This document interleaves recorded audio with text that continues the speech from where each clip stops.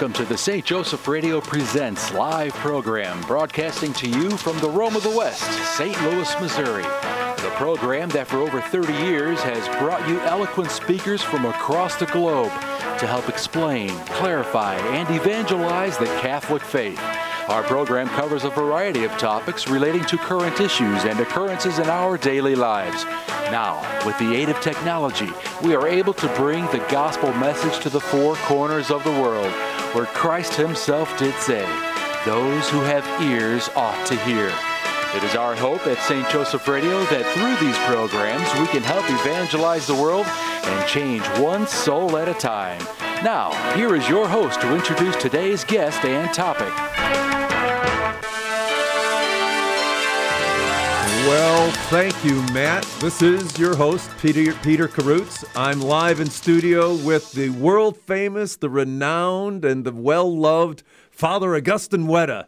It's Father Augustine Wetta, who's promised to say the entire episode as a NASCAR announcer. Yeah. Monks. Can you do a NASCAR announcer? Monster trucks. Can you do a NASCAR announcer in Spanish? I can do Telemundo Spanish. Telemundo would be good. Porque ponte valiente, calontunde, pronto hela. Telemundo. I hate to tell you this, but I speak Spanish, and you didn't say any Spanish. No, okay, then I'll do it in French. Do it in French. That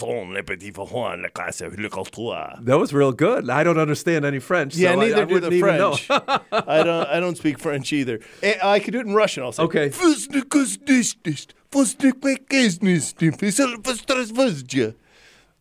Have you considered a career in the movies? In fake foreign languages? Fake foreign languages. No, when I was growing up, my dad and I used to watch Telemundo because neither of us spoke Spanish, and we would compete to see who could narrate what was actually going on the most absurdly. Well, I'll tell you what, it's entertaining. You know, people will watch the telenovelas. Telenovelas.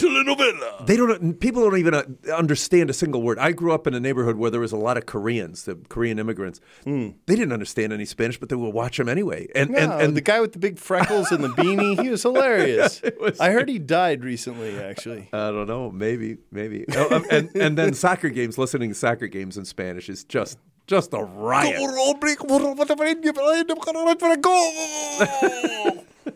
So, what are we talking about today? Well, I was thinking we might talk about love. Love it is. Because I was just out in Kentucky. They got love in Kentucky?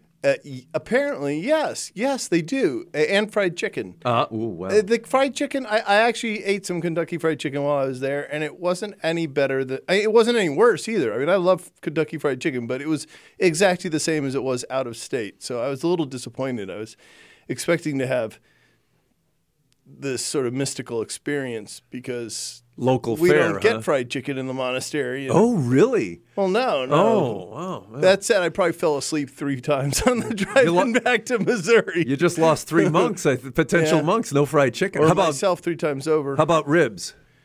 Well, St. Louis Barbecue is supposed to be famous for its ribs, right? That's right. But I can't remember the last time we had ribs. Usually we just eat our gruel. Gruel, well, yeah. Gruel with a little salt on bread crust. And no second helpings, of course. Okay, so I was in Kentucky giving a retreat to these Passionist nuns. And if anybody out there is thinking about becoming a nun, I think you should definitely look into the Passionists in Kentucky. They are this thriving, beautiful, young, excited community, and I was talking to them about failure, which is probably totally inappropriate for them because they're succeeding so brilliantly. But on my way, before I left, the last thing I said, look, I'm going back to my monastery, and we're a lot like your monastery, actually. So do you have any advice? And they all looked at the Mother Superior, and then the novice mistress went, oh. And then she stopped herself and looked at the Mother Superior, who then nodded, and she goes, love Jesus. There you go. And I was really disappointed. Expected something more, I don't know, elaborate. But I've been thinking about that ever since. Yeah, go ahead. That's a lot to be said, right? It is. I mean, that's what it's all about, is loving Jesus. And if you can get that squared away, then, I think the rest of it maybe will fall into place. So we're going to talk about love and, by the way, Passionists. Those aren't the same Passionists that are right next to Saint. Yeah, same order, same group. Oh, okay. But these are contemplatives here in St. Louis. Yeah, they're contemplatives there too. Oh, They are they never go really? out. Oh, yeah, I had to go to wow. them, and I had to sit on the other side of a divider and the whole business. Yeah, yeah, it the was really same cool. deal, huh? Oh yeah. But I think I don't know why you thought we should do it on love, but the reason I thought is because this has been a sort of a I like to call it a Peter of Verona type week. Tell me again. We used my name in vain. Peter Verona? St. Peter of Verona. Okay. Oh, good. good. I don't know anything about him. He's a Dominican, but he's always depicted with a knife in his chest and a machete in his head. I like that guy. And I look at him, I look at that icon of him, and I go, well, yeah, that's about the kind of day I feel like I've had. That's the kind of week I've had. And when you've had a week, a Peter of Verona week, you gotta get back to basics and think about just figuring out how to love people is kind of difficult on one of these weeks. You know, with the the storming Washington and all the backlash craziness from that and all the outlash from the backlash and the backlash and everybody yelling at each other, and it just feels to me like a little bit of love, humility, I don't know, is in order. Well, Father and I, we came in and we said, well, what are we going to talk about? And I said something about love, and Father said love. I thought, okay, it's going to be about love. And the reason it hit me is one of the days last week at the first reading was 1 John 4, and I'm trying to think and read at the same time, but I'll paraphrase it. It said, how can you say you love God, right, who you haven't seen, but you don't love your neighbor who you do see. Yeah. And then he says, you're a liar. So I think we got to love each other. If we want to really change the world, we're going to change it by loving people. We're not going to change it by bad stuff, right? Well, or by political rallies. I mean, there's a place for rallies, but I think really for us Christians, the pride of place should go to love. Yeah. Mother Teresa was confronted one day by somebody. And I forget what she was. She was obviously feeling guilty, let's say. And the lady said to Mother Teresa, she said, "You're judging me." And she said, "No, I'm not. I'm loving you. If I were judging you, I wouldn't have time to love you, and I'm called to love." And I think, what a wonderful woman who never wrote down a word. Has such great things that we can pass on. You know, it's interesting. Some of those really great people don't tend to write things down, do they? I mean, Socrates, Mother Teresa, Jesus. Yeah, no kidding. They don't have time. And St. Joseph, and this is the year of St. Joseph. Oh, and St. Joseph, of course. He never even spoke. He hardly even spoke. Well, he did say something. What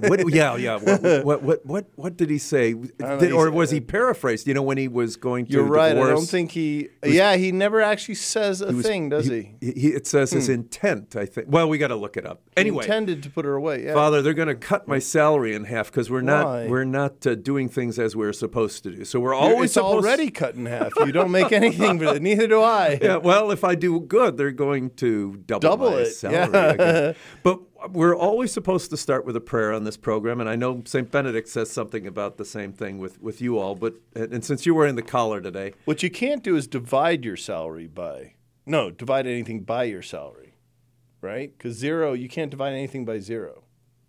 And then you get that weird, funky thing on the computer when you try and divide by zero. Well, you can't divide by zero, but you can divide zero. I can have zero divided by 2, and I get 0, but I can't take 2 and divide by 0. Yeah, what were we talking about again? You walked in in uniform, and and we're talking about this love thing. Can I get sued for saying? After you pray for us here, Father, right. I'm going to tell everyone something really interesting. Don't go away. You don't want to miss this. I'm so excited about it. I can't hardly stand it anymore. But if you would do the prayer thing, Father? Sure. All right. In the name of the Father, and of the Son, and of the Holy Spirit. Amen. Dear God, help us to not take ourselves too seriously. But when that's not possible, at least help us love each other. And, Mary, can you put in a good word for us while you're on the docket here, because I think we're all feeling a little worn this week, and we could use a little motherly comfort. So I wrap up all of my needs and griefs and petitions and stresses in the mantle of Our Lady, and maybe we can say together, Hail Mary, full of grace, the Lord is with thee. Blessed art thou amongst women, and blessed is the fruit of thy womb, Jesus. Holy Mary, Mother of God, pray for us sinners, now and at the hour of our death. Amen. And benedicat vos omnipotens Deus, Pater, Filius, Spiritus Sanctus. Wow. Yeah, while we're going multilingual here. Full Latin special blessing, right? And that actually meant, that was actually words, real words. What did you tell us? May Almighty God bless you, Father, Son. There you go. Hey, I was going to wait till the end to ask you for that. We got it in the beginning and maybe in the end as well. Hey, I have too many blessings. Before I tell everybody that exciting news, I got to tell you, we said the rosary this morning with our men's group. And, the rosary, you say a bunch of Hail Marys during that. Yep. And I tell you what kept going through my mind is instead of a prayer, I thought, wow, I'm listening to the angel Gabriel saying something to Mary. Hail, Mary. Hi, Mary. Yeah. Full of grace. Anyway, so yeah. I'm back on track. Here's the good news.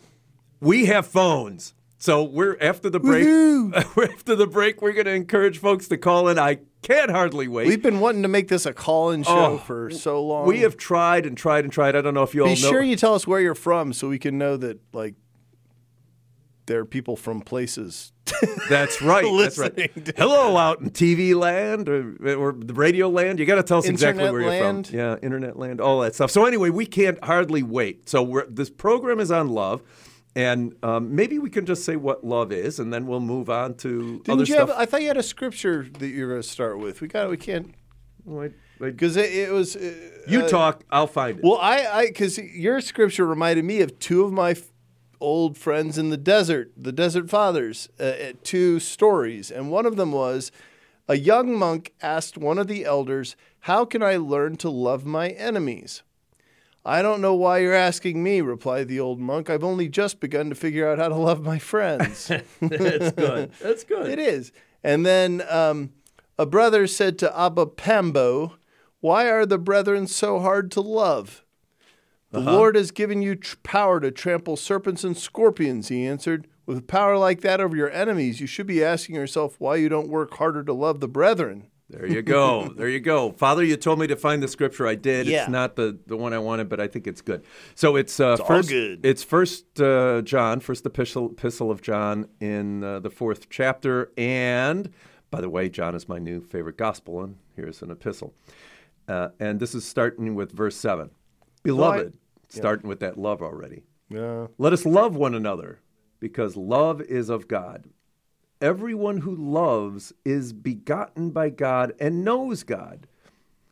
Whoever is without love does not know God, for God is love. And that was Deus Caritas Est. When Pope Benedict first went into office, I guess, or started his reign, I felt in some ways I had missed a lot with John Paul, and I wish I had known him better in the beginning. So wait, this John Paul? You mean John Paul? But when Benedict came in, I said I'm not going to miss him. And his first encyclical was from that verse, Deus Caritas That's Est. right. That's right. So I thought, and that's what I put at the bottom of my email. So we're talking about love. God is love. If you don't love, you don't know God, and that's what He's asking us to do. And another part I said before, God is saying that if we don't love our brothers who we see, how can we claim to love God? So don't mess around. But it's so hard to be angry and love your brothers at the same time. Oh, I don't know. I'm going to challenge you on that. Okay, go ahead. Okay, because love is not necessarily a feeling. I can be mad at somebody, it's true, and still I have an act of the will that says I will love this person. But I was very careful with my words there. I said it's hard to love somebody. Oh, yes, you Not did. it's impossible. That's right. But isn't it harder when you're angry at them? Yes. I feel like it is. I want to give up on people when I'm angry at them. I was I had a spiritual director for a couple of years, and recently, and 3 years. I loved the guy a lot, and he was reassigned, and I had lost him. So, but I remember coming to him with a problem. This guy had me, and you know about this, I guess. This guy had me thrown off a board, and it was at my daughter's school. It wound up being very public, and a huge humiliation for my poor daughter. And Anyway, he was really making me mad, and because one day he kind of took me aside, and it wasn't so private, in front of a whole bunch of the people, really, really dressed me down, cussed me out pretty good. And I said, I'm going to let him stop talking. And I got into a real good position. I think I'm gonna pop him right in the face. There you go. And he wouldn't take a breath, and I just started losing my balance a little bit. And I started laughing. Anyway, so that's what my spiritual director said when I came to him. He says, "You need to love this person." I said, "That's kind of hard." Yeah, it is. But it made a world of difference. I started praying for him, and the world changed. Did it? How? He called me about 2 weeks later. I prayed for him for 2 weeks. You're kidding. He called me and says, "I want to have breakfast with you and say, oh my God, say the rosary with you." Wow. He never said the rosaries with me or our group ever. And we sat down to breakfast, and he said, "Peter, I'd like to ask for your forgiveness." Holy cow! What a saint. Seriously. I mean, and this my spiritual director told me that. Wow. I'm getting choked up here. I seriously am. I got to tell you the rest of the story. story. But this is St. Joseph Radio in the year of St. Joseph, and this is St. Louis. I got to get on track. This is St. Joseph Radio Presents, coming to you from St. Louis, Missouri, the Rome of the West. And we're here with Father Augustine Wetta. We're talking about love and what my spiritual director said, who used to preach a lot about the devil. He said, when you forgive, you take the devil's power away from him, because he only has power that you give him. Wow. So forgive, even if it's hard. Well, and love, even if it's hard. What you said reminded me of another saying from the Desert Fathers. Abba Poemen said, "You can win most arguments by staying silent." Ooh. Yeah. And you did. I did, actually. Yeah. I didn't say a word, didn't see him, didn't say anything. Yeah. But it also talks about the efficaciousness of prayer. Yeah. I mean, God is if all listening. you do is be silent, I'm not sure that does anything. But God is listening. Yeah. God is listening. Yeah. And I just had a talk with somebody who founded a really great Catholic missionary ministry. And I've heard this, you probably have too, Father, over the years, where somebody at a particular turning point in their life says to God, "God, tell me what you want me to do, and I will do it." I can't tell you how many people have said that. Yeah. He listens. He does, but at the same time, but sometimes he doesn't. And see, my thing is, I used to always say to God, "Tell me what you want me to do, and I'll do it." And then I wouldn't, and then I'd be really disappointed. But see, I think the key to real obedience is to do God's will without knowing it. Right. Because anybody can, right. If God floats down on a cloud and says, "Do this," you're pretty well going to do it, But the point is that there's some ambiguity there. You got to sign your life on a blank check. Right. Just like you said, when it's hard, you got to do it even when it's hard. Yeah. What did Abraham do? God told him to go and do this, and he didn't know where he was going. He didn't have a GPS. He didn't know how many miles. He was a 100-year-old man. He was obedient. He did it. You know who I really admire in that story is Sarah. Because it's one thing to be told by God to go do something crazy. It's another thing to be married to the guy who's hearing voices and going and doing something crazy. Like, can you imagine? Okay, she's sitting at home. He says, "I'm going to go offer a sacrifice." Takes off with the boy and no ram. I'm not doing it. Yeah. And he's been hearing voices. Yeah. I mean, she had to be terrified. And every now and then he says, "Well, we got to move on." Just when she's getting her roots settled, Abraham says, "Well, God spoke again, told me to go do this." Well, and the other thing we'll talk about Abraham, I guess. I think Sarah's the one that really deserves the credit. I do too. But Abraham, as you're saying, he was obedient. Our Lord, God did not command him to do it. True. He asked him to do it, and like you said, he was obedient. But the other thing is, interestingly, God asks him to do it, but he could say no. He could have. There'd be no sin in that. No. If God wouldn't ask unless saying no was actually an option. Yeah. Right? I know that there's this great sermon from St. Bernard on the Annunciation about that moment between when Angel Gabriel says, "Hail, full of grace. Hail, full of grace, and you've been picked to be the mother of God, and do you want to do this?" Paraphrasing. then she says, "Fiat, let it be done." Yeah, right? yeah. But God asks, and it would be no sin, Right. if she said, "You know what? I am not up to this. I'm sorry." Yeah. That would be put completely within her rights. And there's this sermon that St. Bernard gave on the moment between the question and the answer, when all of creation Paused. waits to see what she's going to say, and the angels stop what they're doing and look down, and the demons stop torturing souls and look up, and the rivers stop flowing, and the birds stop chirping, and she goes, "Let it be done." And all the angels cheer, and all the demons go, "No!" And the rivers start going, the birds start chirping. Yeah, because I think, I think God asks things of us, must ask things of us all the time that we could legitimately, authentically say no to. And it'd be no sin. It's that pesky free will, isn't it? I mean, Mary couldn't love so well and so purely if she didn't have a choice. Yeah, we tend to think of free will as being the choice between good and evil. But every time you choose evil, you lessen your free will. Yeah. Free will is really about which good you choose. Right. Do you choose the heroic good, or do you choose the good? Yeah, and that's what we talk about saints who are on their road, right? Yeah. It's that heroic virtue, not that they did just the minimum, but they went the extra mile. That's right, because humility is not to be confused with mediocrity. Oh, say that again. Yeah, you wrote the book on it, didn't you? I think that's the very last line of the book or something like that. But yeah, and what is it? One of the fathers said something about timidity, but now I can't remember what it is. Yeah. Timid. Let me see if I can. One of these days we got to look up meekness too, because I think that had a different connotation. We are way off the subject, Father. We're still in love, aren't we? Oh, it's all basically love, But I was looking for timid. Yes, an elder. Oh well, very similar. An elder said timidity is not humility. Boldness can be humility. Yeah, sure it is. Well, I've known several priests who were friends of Mother Teresa or knew her or ran into her. Right. And in clerical circles, they used to refer to her as the fox. The fox? Yeah. Really? Yeah, because she would just she'd say, I think I want to build a convent in the middle of this town, in the middle of this shopping center right here.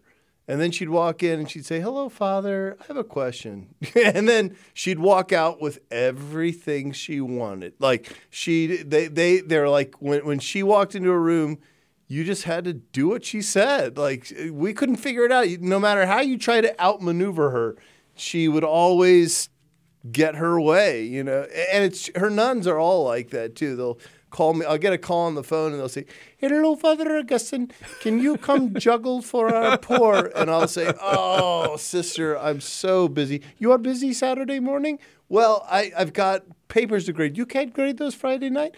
Well, I've got Mass Friday morning and the noon prayer. But what are you doing between night? Oh, fine, I'll just come." They do not mess around. They always get what they need. What they need. I think that was a good word. And maybe that's I was going to say what they want, because I don't think they want anything they don't need, frankly. Yeah.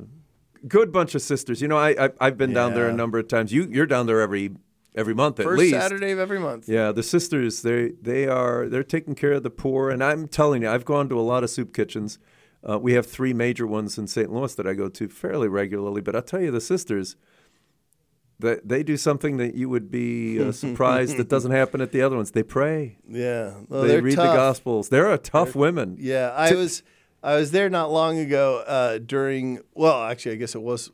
During the Ferguson riot. So I guess that was quite a while ago. And they had a sister from Senegal, and I've been thinking about this stuff a lot recently. I mean, as we all should be. I think there's some very angry people in this country.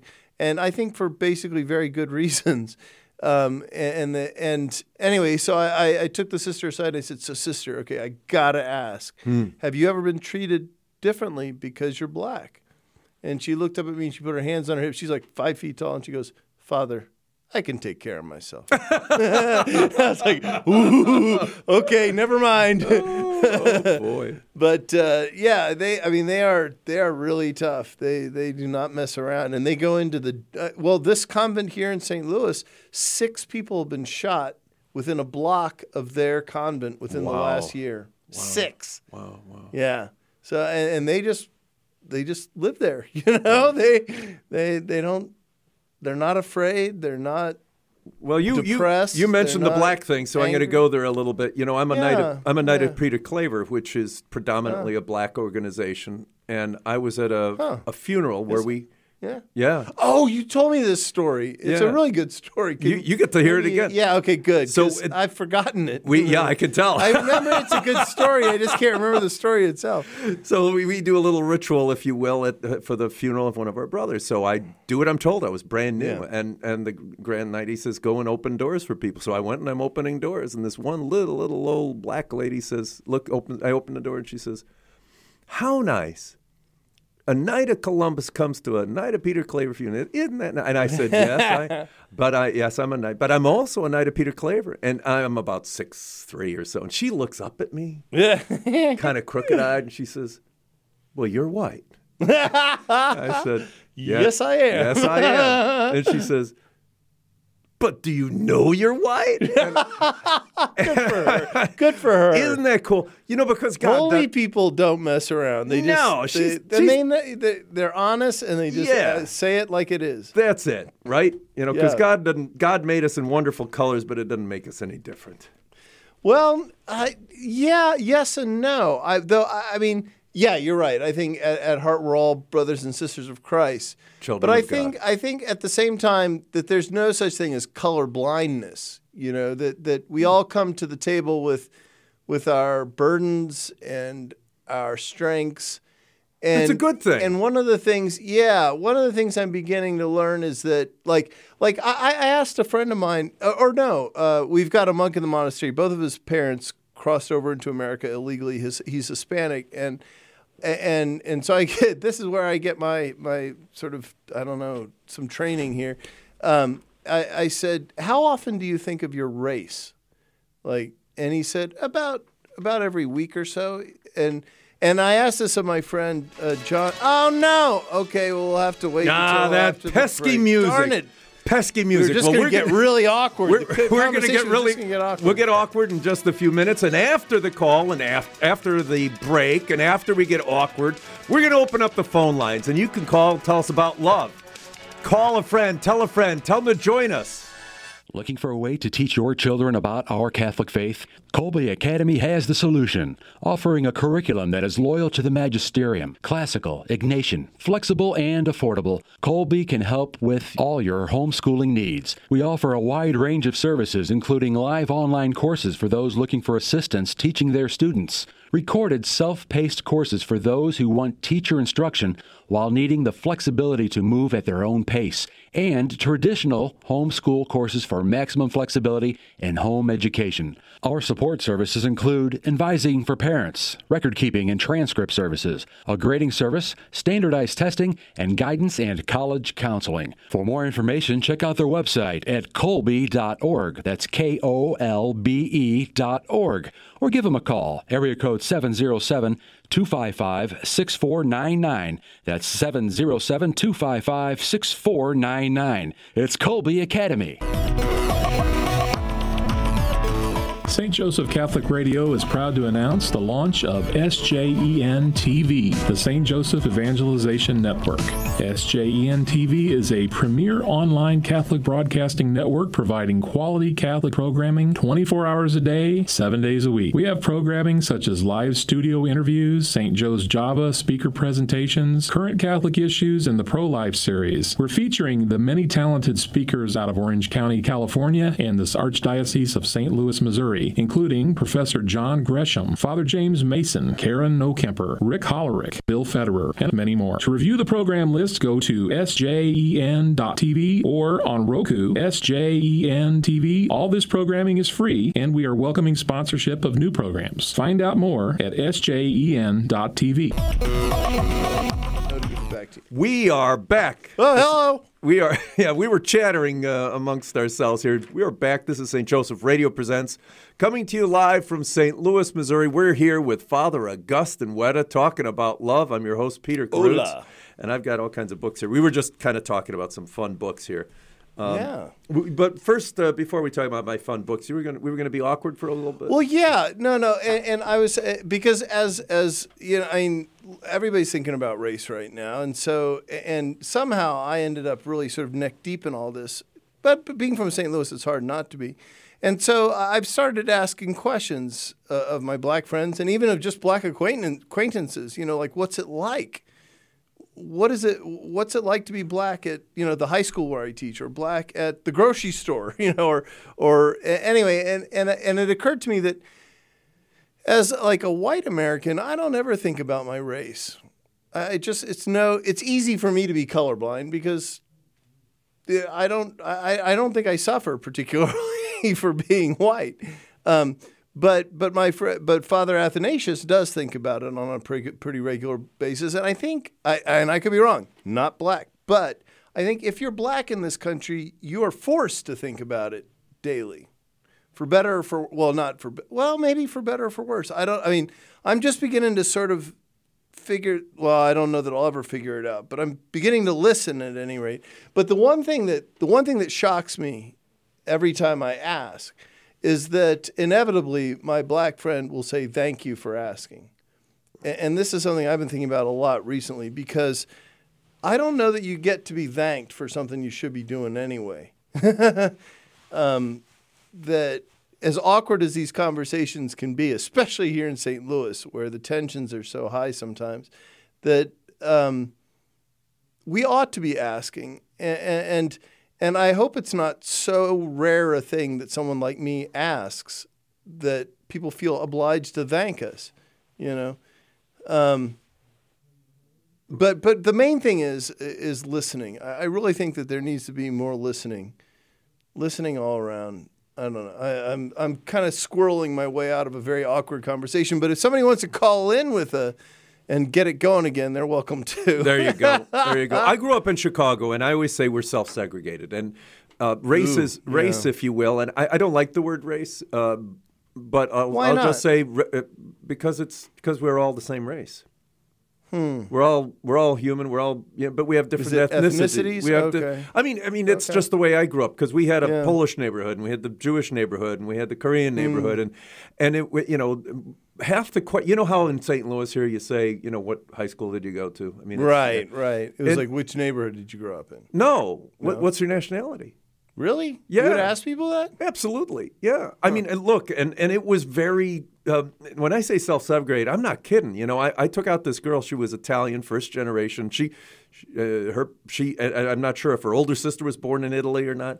And I was interviewed by the brothers, and they found out I wasn't Italian, and that was the first date and last date. Nationality. But see, I think there's a difference between self-segregating and being segregated. And I think there is a segment of this country that was segregated against their will. It's one thing to set up your own little neighborhood because you want to be there. That's true. And it's another thing to be forced into your neighborhood, that's whether true. you like it or not. That was a long time ago, though. What was? Segregation. Are you kidding? No, my dad remembers it in Louisiana. My dad, they had to do their laundry separately. When I was in Indiana. Go ahead. I was just going to say, when I was in Indiana in the 70s, they wouldn't allow black folks to stay in town overnight. But so that's I don't think 40 years ago. Well, 40 years ago to some, in a way. I'm part of this group that seeks out reconciliation. And in that sense, I think it's sort of unique. It is unique among these groups that the idea is to reconcile the races rather than necessarily to preach at each other. But this woman stood up, she's about 35, and she said, my grandfather, when I turned 16, my brother was 14, he got us in the car, and we drove from St. Louis to Georgia. And we pulled up to this intersection. He got out of the car and got us out of the car, and he said, you see that field? He said, that is a field where I picked cotton. And you will never pick cotton. And I want you to get an education on it because I don't ever want you to have to do that. I think you said a mouthful. He pointed across the street. He said, you see that tree? He said, a friend of mine was hanged from that tree, was lynched at that tree. So I don't, to some people, it's easy for us to say, oh, that's in the past, let's forget about it. But I think to some people, it's still very much part, and maybe forever will be part of their cultural memory, maybe their cultural DNA, and that's hard to get over. I grew up in Chicago to two immigrant parents. I come from a broken home. My mother didn't have a high school education, and what she did is what many Mexicans do is they live for the next generation. I mean, there's love, right? Yeah. The idea that you were going to get an education wasn't a question; it was a statement, and from an ethnicity standpoint, is there any question I grew up in a Mexican household? No, I mean it's the only thing I knew. But it didn't. I never thought of it as a race, and I guess some people. You haven't heard the expression "Viva la Raza"? I don't. Well, I don't want to get political, but I don't like those folks. Okay. I don't like those folks at all because I think it separates people. I don't think we should separate ourselves. I think we should. You said something before. But can't you celebrate? I mean, don't you celebrate your Hispanic? Absolutely, but heritage? It isn't a separation. It's a conglomeration. In Chicago, if you go to the Mexican neighborhoods and you have great Mexican food, right? and you have Las Posadas, and you have all this great. The differences are wonderful. Okay, well now wait. Now here's an awkward question. As a Hispanic gentleman yourself, Which I don't look like it. No, you don't. Yeah. You don't. But in fact, I would have guessed you were Polish or something. Well, no, I you're might too tall to be. Anyway, but the point, where was I? Oh, yeah. Growing up in Texas, we never referred to someone who's Hispanic as Mexican. It was Mexican American or Hispanic or Latino. But to say they were Mexican meant that they weren't American citizens. But you seem to talk about it as though it's just it's common. an ethnicity. Yeah, really, just, it was. Okay. Yeah. And I noticed in New York they just say Spanish. Yeah.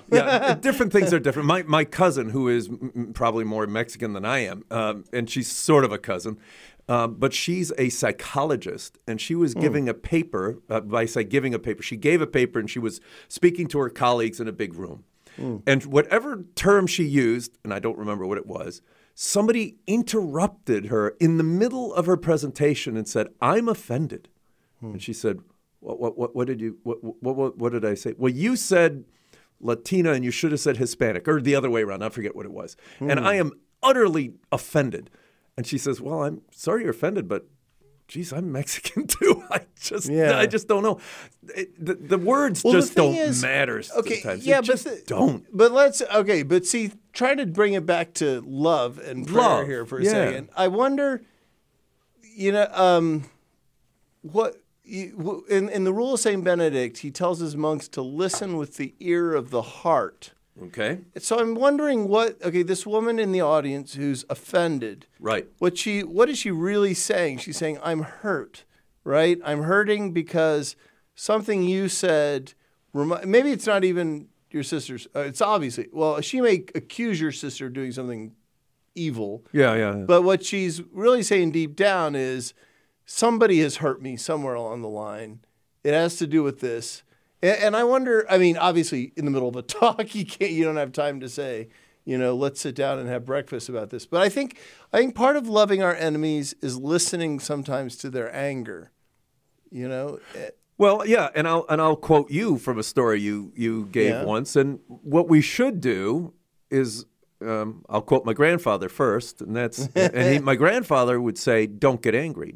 Don't suppress it, just don't get angry." And number two is, and I think this is what you've said, assume the best intentions of the other person. Right. And that probably helps a good deal. Yeah, I'm not actually in favor of assuming the best intentions. Just not making any assumptions until you know their intentions. See, because the thing is, if somebody may well want you to take offense. Somebody may have evil intentions, be totally comfortable with that, and want you to know. So assuming that they have good intentions, I think, is sort of taking away their freedom of self-expression in a way. And the only thing but to reserve but to wait until they have defined themselves is the key. Yeah. But I think even if they define themselves, and even if they may be potentially offensive, then I think if we respond in love, we make a difference. I was at a Thrive evening where they were raising money. And Thrive is a pregnancy resource center. Yeah. And there was a group of people out there protesting, and it must have been 100 degrees, and they, screaming at you and whatnot as you walked by. So after I dropped off my wife and our guests at the door, parked the car, I walked out and I chatted with them. And they yelled at me for about a good 10, 15 minutes. And I know I sat and I listened and they were just angry at me. Yeah, and maybe they've been mistreated by maybe they were someone. But I can't do anything. People. Yeah, so no. I went inside and I grabbed a dozen waters. And I came back outside and I gave them a bunch of waters. They said, what are you doing? I said, well, you guys are out here in the hot sun and you think it's important enough to tell us what you think. And I thought you were thirsty. So I brought you some water. What was their reaction? All but one person said, take it back with you. We don't want your water. And the one guy said, thank you. And as I walked away, he said, I'll pray for you. Oh, and there you go. I can't do anything about what they're feeling. Right. I can just love them. Well, yeah, true. Yeah, and you can listen to them. And I can take listen. Them seriously. I mean, we want them to listen to us, right? Right, and that's all I did. And I guarantee you I didn't get a word in edgewise. But that's all I did is I listened. Nobody else listened. They just walked right by. And I'm not saying that everybody should have stopped and whatnot. No. But that's what I felt I should have done. Right. And I just stood there and listened. Right. Well, I was giving a retreat in Providence, Rhode Island. The Dominicans out there on the East Coast asked me to come out and give a retreat to a bunch of priests. And we were talking about evangelization. And finally, one of them said what was, of course, on everyone's mind, which was, it's impossible. How do you expect us to evangelize when so many clergy have been such a terrible example? We feel like this whole pedophile thing has just ripped the rug right out from underneath us. And these are good men. These are good priests. As far as I could tell, and I didn't have an answer for them. But I was walking out of the cathedral about 5 minutes later, and this kid on a dirt bike squeals up in front of me, kind of confrontational, and he says, "What are you?" And because I dress you like look the like angel a monk. of death. Yeah. So I said, "Well, I'm a monk. What are you?" And he goes, "I'm a punk. What do you do?" And I go, "Well, punk, I pray. What do you do?" And he thinks about it. He goes, "I pray too." I was like, "Well, pray for me, punk." And he goes, "Pray for me, monk." And then I ran back in the cathedral. I was like, you know what? There is nothing we can do, but we can smile. That's right. We can be joyful. And I think that's going to do a lot more than any amount of catechesis or. I couldn't agree more. And let me, joyful witnesses. I tease people that the phones are working. Let's see if they are. I give you, and then I don't give you the phone number. So the phone number is 636-447-6000. 636-447-6000. If you want to give us a call about love, because this is all about love, then come on in. And you know what, Father? What this is reminding me of is that we start in love. You didn't look at this guy and say, I don't know what you thought or what you saw, but what you did is you confronted him with love. Yeah. I mean, it was this wonderful little moment between us. I feel like a connection was made, and I don't know that he's decided to go off and get catechized and become a Catholic. But at least, he can say when he sees another horrible thing on the news, he can say, well, I met this one priest, and he seemed like he was all right. What did Pope Benedict say? Don't immunize the person you're speaking to against the faith. Ooh, he said it? Benedict. Wow. Yeah. 636. Immunize them against the faith. Oh, yeah. 636-447-6000. Immunize them. Wow, that's really profound. He's the Pope. He has some good ideas. I like that guy. I like him a lot. Yeah. Because you do, when you're mean to somebody like that, you immunize them against the faith. Yeah. Oof, I'm going to have to think of all the people I've immunized against the faith. No, my wife tells me that all the time. Immunize me against the faith. You start out by saying what you think, Instead right. of listening to the other person and find out what they believe first. Well, that's, and another, to get onto another awkward topic, a friend of mine and I are talking a lot about homosexuality and the church's teachings on gay marriage and things like that. And one of the things that I think our current Pope has been rather misunderstood about is that, when it comes to evangelization, I don't know that the place to start is, you folk can't get married. Right. That maybe you start with love and work your way toward that sort of stuff. That it's a lot. I think all too often we just assume a confrontation. Yeah, I don't remember who said it. I think it was Steve Ray, and it's been said over and over. People don't care what you think unless they know how much you care. And I think there's a lot to be said for that. Who said that? Well, Steve Ray says it all the time, but I don't. Who is Steve Ray? Steve Ray is a convert who, he's a brilliant guy. I love him a lot. You'll find him on the internet, on the radio. He does tours in the Holy Land.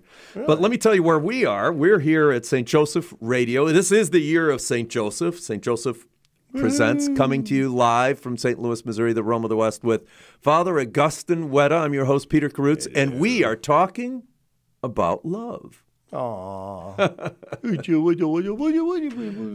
And what is love? We're talking all about it, but we don't. We can sing about it, but what is it? Tell me. Well, it doesn't I guess we haven't actually defined love, have we? It is willing the good of another. Right? Yeah, and it's and I think it comes in degrees. It's self-giving, giving of oneself. Well, of course, number one, God is love, right? God is love, and that I think that concept that God is love is unique to Christianity. I'm not an authority on world religions, but I'm pretty sure it's unique to us that we say God is truth. God doesn't just love. God actually is love. And God doesn't determine what's true. He actually is truth. Yeah. And that's that changes a lot about the way we think about the world and that's true, and there's an area and a line justice. of justice. Yeah, sorry, go ahead. No, there's an area of apologetics that goes with that as a first premise. In other words, how do you recognize beauty? Because there must be some ultimate beauty. How do you recognize truth? Because there must be some ultimate truth. How do you recognize good without there being an ultimate good to compare it to? Yeah, that's Socrates, I think. Oh, is it? Yeah. Well, he's I mean, his whole thing is that, or at least part of it, or maybe I'm thinking of Plato. Well, they're almost indistinguishable. They know each other. Yeah. Anyway. But if I ask my niece to go get me a chair, she'll go get me a chair. But if she brings it to me and I ask her what is a chair, she probably can't define it. In fact, no one almost can define chair. You say, well, it's something with 4 legs and a back, but I can show you a chair with 3 legs. Well, then you show it. You say, well, it's something you sit in. Well, just because I sit in it doesn't make it a chair. Well, okay, it's something with a back and a seat. Well, I can show you a beanbag, and so a chair is almost impossible to define, and yet somehow we know it when we see it. Yeah. So there must be some sort of ultimate chairness. All right, I'm getting out of control here. I'm thinking too much about it. All right, talking about books. Yeah. Can I recommend a book that I think everybody ought to read? And you've been talking about Plato and Socrates as being indistinguishable, but there's a very short one, and it's called The Apology of Socrates by Plato. Oh, the Apologia. Yeah. His death. It's the story of his death, basically. Yeah, and a little bit of his trial there too. And it is short, and it's very intriguing. Thinking about a man who grew up in a pagan society, who didn't know a Jew, who lived, 300 years before Christ, so there were no Christians. Yeah. But still, he came to the conclusion that there is one ultimate almighty God. Oh, the Greeks came really close. I mean, they came so close, they built a temple to the god that they knew existed, but they weren't quite sure who he was. They even, there's this play called The Bacchae, in which Dionysus, who's a resurrection god, rises from the dead, he's imprisoned by this king and then killed, and he rises from the dead. But he says to the king is interviewing him, and he says, I have the power of life over death with you. And he says, you would have no power if my heavenly Father didn't grant it to you. Did he really? Yeah. But the Greeks, God bless them, they almost figured it out, but without divine inspiration, you end up, at the end, the king is eaten alive by his mother and his sisters. So, it kind That's of falls. That's a left-hand turn. Yeah, it kind of falls apart at the end. And the same with Oedipus. I mean, here's the king who's guilty but not guilty, and he has to suffer for the sins of for the sin for which he is responsible but not responsible, and he brings a blessing on the land, but he has to be found guilty, and there's this big trial, and the Greeks. They figured it. They almost figured it out. Yeah. But then he just ends up poking his eyes out at the end. So we totally went off the rail on. Oh, on why not? I'm enjoying myself. I love it. Let me. Someone in the we have a call. I was trying to figure out what they're telling. We thought they were just complaining because we were off topic. I know they're not complaining. We're off topic. We have a caller. This is our first caller. Is there some sort of trumpet blast or something? I don't know, but it'll be Steve or Steven from Chesterfield. Steven from Chesterfield. Chesterfield, Missouri. Yeah, you're on the air. The inaugural caller. Hi, Steve. Oh, wow. Well, I've got an interesting question. And this good, because I was afraid it was going to be a boring question. But go ahead. No, it should be good. So, and it's sort of like a Desert Father question. Oh, even better. We live in a very emotional world, very politically charged world today. Yes. So my question really is, when we go and we've gone and we've had an emotional event between an individual, and we're forgiving and we're trying to be quiet, we're trying to be Christian, but we go and we receive the body and blood of Christ. Yeah. What is the relationship to the soul to someone who is not as forgiving, or someone who is forgiving? Isn't there a mystical difference? That's my question. Wait. Okay, wait. Mystical difference between someone who's forgiving and not forgiving. What you mean between you and the person you're trying to forgive, or? So when we receive the body and blood of Christ, the condition of our soul isn't it? Wouldn't the Desert Fathers say that the purer the soul, the greater the response in that reception? Yeah, and this as a tool for getting along with your cantankerous neighbor? Is that what you're saying? Yeah. No, it's really a tool for advancing the soul beyond just purgation of the soul, so that when we do receive the body, our purity starts to zing. I mean, we start to really experience the mystical body. Yeah, Father, we got about a minute left. So what of the whole show? Yeah, the whole show. You're kidding me? Oh no! I mean, we could do a whole show just on what you just said. I know. Well, maybe we will. Oh my gosh! So I don't even know where to start. Well, that's probably good because. Yeah. Well, I was just thinking that one of the Desert Fathers says we find God by patient endurance, and that endurance is impossible without the Blessed Sacrament. That we don't have to do this on our own. We can.